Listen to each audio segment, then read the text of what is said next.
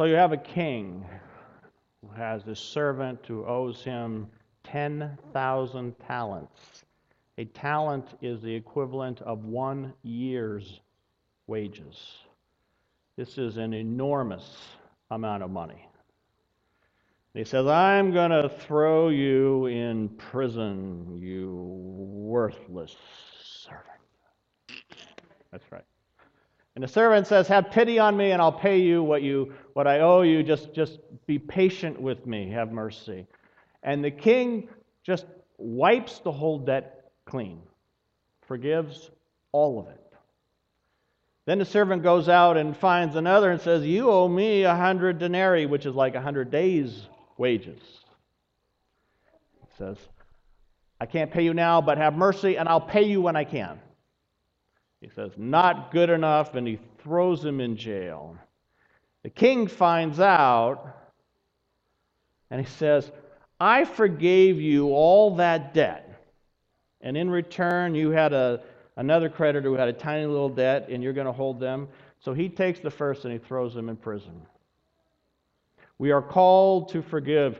And this passage for me just became so interesting this last couple weeks with what's happening with Greece. Germany, after the First World War, had a lot of reparations put on them, and they couldn't pay their debt, and they were really, really struggling. It was one of the reasons that gave rise to the Third Reich, but the Third Reich was actually voted in. And then after World War II and the calamity of that, Germany's debt, 55% of Germany's debt was just forgiven, partly by Greece. Greece was part of 20 countries that in the London Agreement in 1953 forgave 55% of the debt and restructured the rest of the debt contingent on their economic growth. Germany turns around now and says, Greece, you got some debts to pay. Pay up. Can we have some debt forgiveness ourselves? Can we have more time? No. So a period of austerity which shrunk Greece's economy by 25%. Greece's debt is now 175% of their GDP, which means they can't pay it. The IMF says they can't pay it. I am not an economist. I am not a financial analyst. I am not anything. But what my question is to you is when you read the paper and when you look at things like this, does Jesus have anything to say to us about this situation? This is not a rhetorical question I have literally all day. This is a work day for me. The question is, do we, in our Christian faith, have an obligation? And it's easy to say, Greece's debt was self-inflicted. They did terrible financial management. In 2002, they cooked their books. They forged their books. They really did. They brought this. But the banks also knew something hinky was going on, and they kept making the loans. So they're not blameless here either. So the question is Jesus' teachings about forgiveness, is that something that we look at when we look at our world? Is this just if Phil offers me $100 and I don't pay him back on time and he forgives it and then I owe someone 10, then he's like, wait a minute, that's relevant, but governments, it's not. What do you think? Have you thought of this at all? I'm really glad I wrote it in sandpaper because I really kind of hoped that you'd see it and then think about it before today. You had 4 days, folks. Does it matter? In the presidential debates, when the Catholic people are saying, the Pope shouldn't talk about climate change. The Pope should keep his mouth to things that deal with morality. Well, the screwing of the planet just seems like a moral issue to me. But that's just me. So the question is, the first one's a philosophical one, and we don't have to talk about Greece at all. But the question is, does our faith matter when we go outside the interpersonal sphere? Yes. Anyone want to say no? Because if you do, we can have a great conversation. And there's, Luther really had two kingdoms, okay? If you were raised Lutheran, you should probably say, well, there's something here. Because Luther said you've got the kingdom of heaven, you got the kingdom of the church, and then you've got the kingdom of the world. And in the kingdom of the world, God has actually given authority to the state to basically keep people from being really terrible to each other. And so you have to obey those earthly masters, the government, your lenders, all of that stuff. So on theological grounds, if you're Lutheran, you can argue that point, and I'm happy to do that. But what do we think? The IMF thinks forgiving the debt is not forgiving part of the debt and restructuring it is the only way out. Greece's population has been reduced to poverty. 40% of their kids now live in poverty. It's only going to get worse. Europe was built on debt forgiveness and restructuring of loans. We know this. Historians tell us this. Financial people tell us this. This is not in debate. Do we bring Jesus into this equation, or do we just listen to economists? Does Jesus have anything to say to us outside of church? Yes. Thank you. Thank you. This really is intended to be, this is a complex idea. And I am not trying to take you any particular place. That's a lie. But I'm really open to going many different places. The first comment I'll make is one that you would probably find interesting, not necessarily the one that I feel captures my view of this topic, but we're reading in the last couple of days some proverb, some statement that was something to the effect that if you loan me a modest amount of money and I fail to pay you, shame on me. Right. If you loan me an enormous sum of money and I fail to repay you, shame on you for your lack of wisdom in making such an investment. And I think probably some of that is at play here, and some of that is reflected in faulting the IMF for extending large amounts of debt to a country when there was no sound financial basis for expecting that the loan would be repaid. So, but in my view, as you observed, this is a complicated problem. I think Christ's teachings should inform all of us to be understanding of our brother's plight, to be charitable, but clearly the business of the economies of the world require certain discipline and certain expectations for debts being repaid. Right. And absent that, world economies would collapse. Right. And so, and similarly, some could argue that the U.S., with all its riches, should cut our consumption by 90% and distribute our wealth to the starving folks in Africa. But I don't believe that's the right answer. I don't believe that's the way for civilization to advance. Right.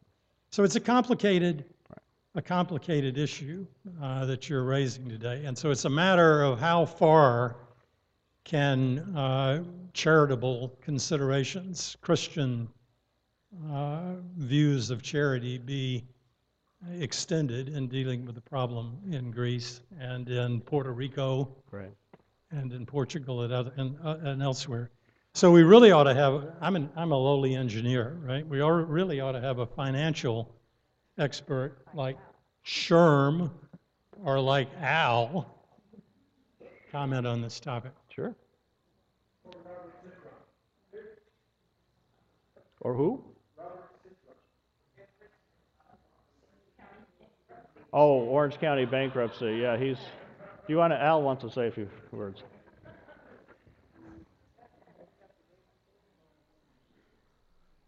Well, I agree with what Phil said, but I think really this gets to a fundamental issue of our capitalistic system. Simply, it has many incompatibilities with the teachings of Christ.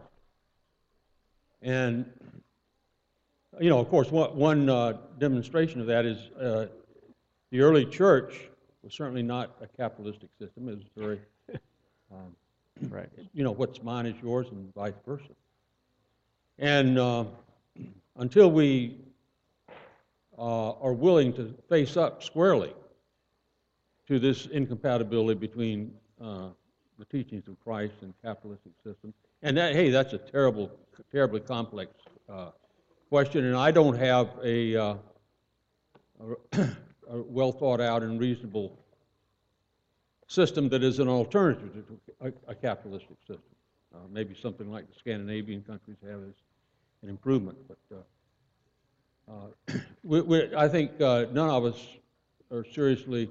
The question of how we make capitalistic system and Christianity compatible has not honestly been addressed by anyone, very few people in the world.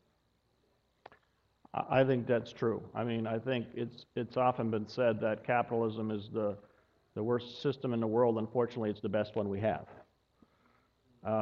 And there is a difficulty in acknowledging that the teachings of Jesus and the teachings of capitalism are, as you say, often very much at cross purposes.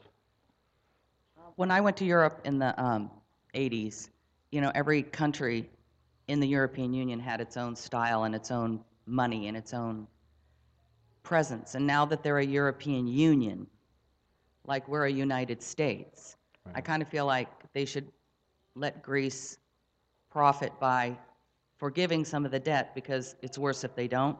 Plus, if you're a union, you got to suck it up when one of yours isn't doing so well. Right. Suck it up. Hi, I'd like to take this discussion to this country with the enormous student loans that many young adults have right now. Banks eagerly loan students money knowing they can never discharge them in bankruptcy, and it's holding many young adults back. You know, and it was interesting, Phil, because I don't know if you said this backwards or if it makes sense to me backwards, but your first statement was, I think if you make a loan to me a small loan that I can't repay, shame on me. But if you make a huge loan, shame on the lender. I don't know about you, but when I got my mortgage, I had to do everything but get a blood test. You know, they wanted to know where every penny was coming from.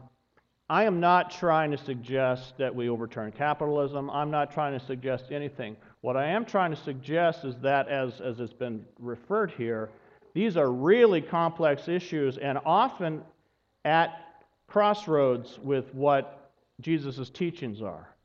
And when we pretend that those crossroads don't exist, we don't do ourselves any favor.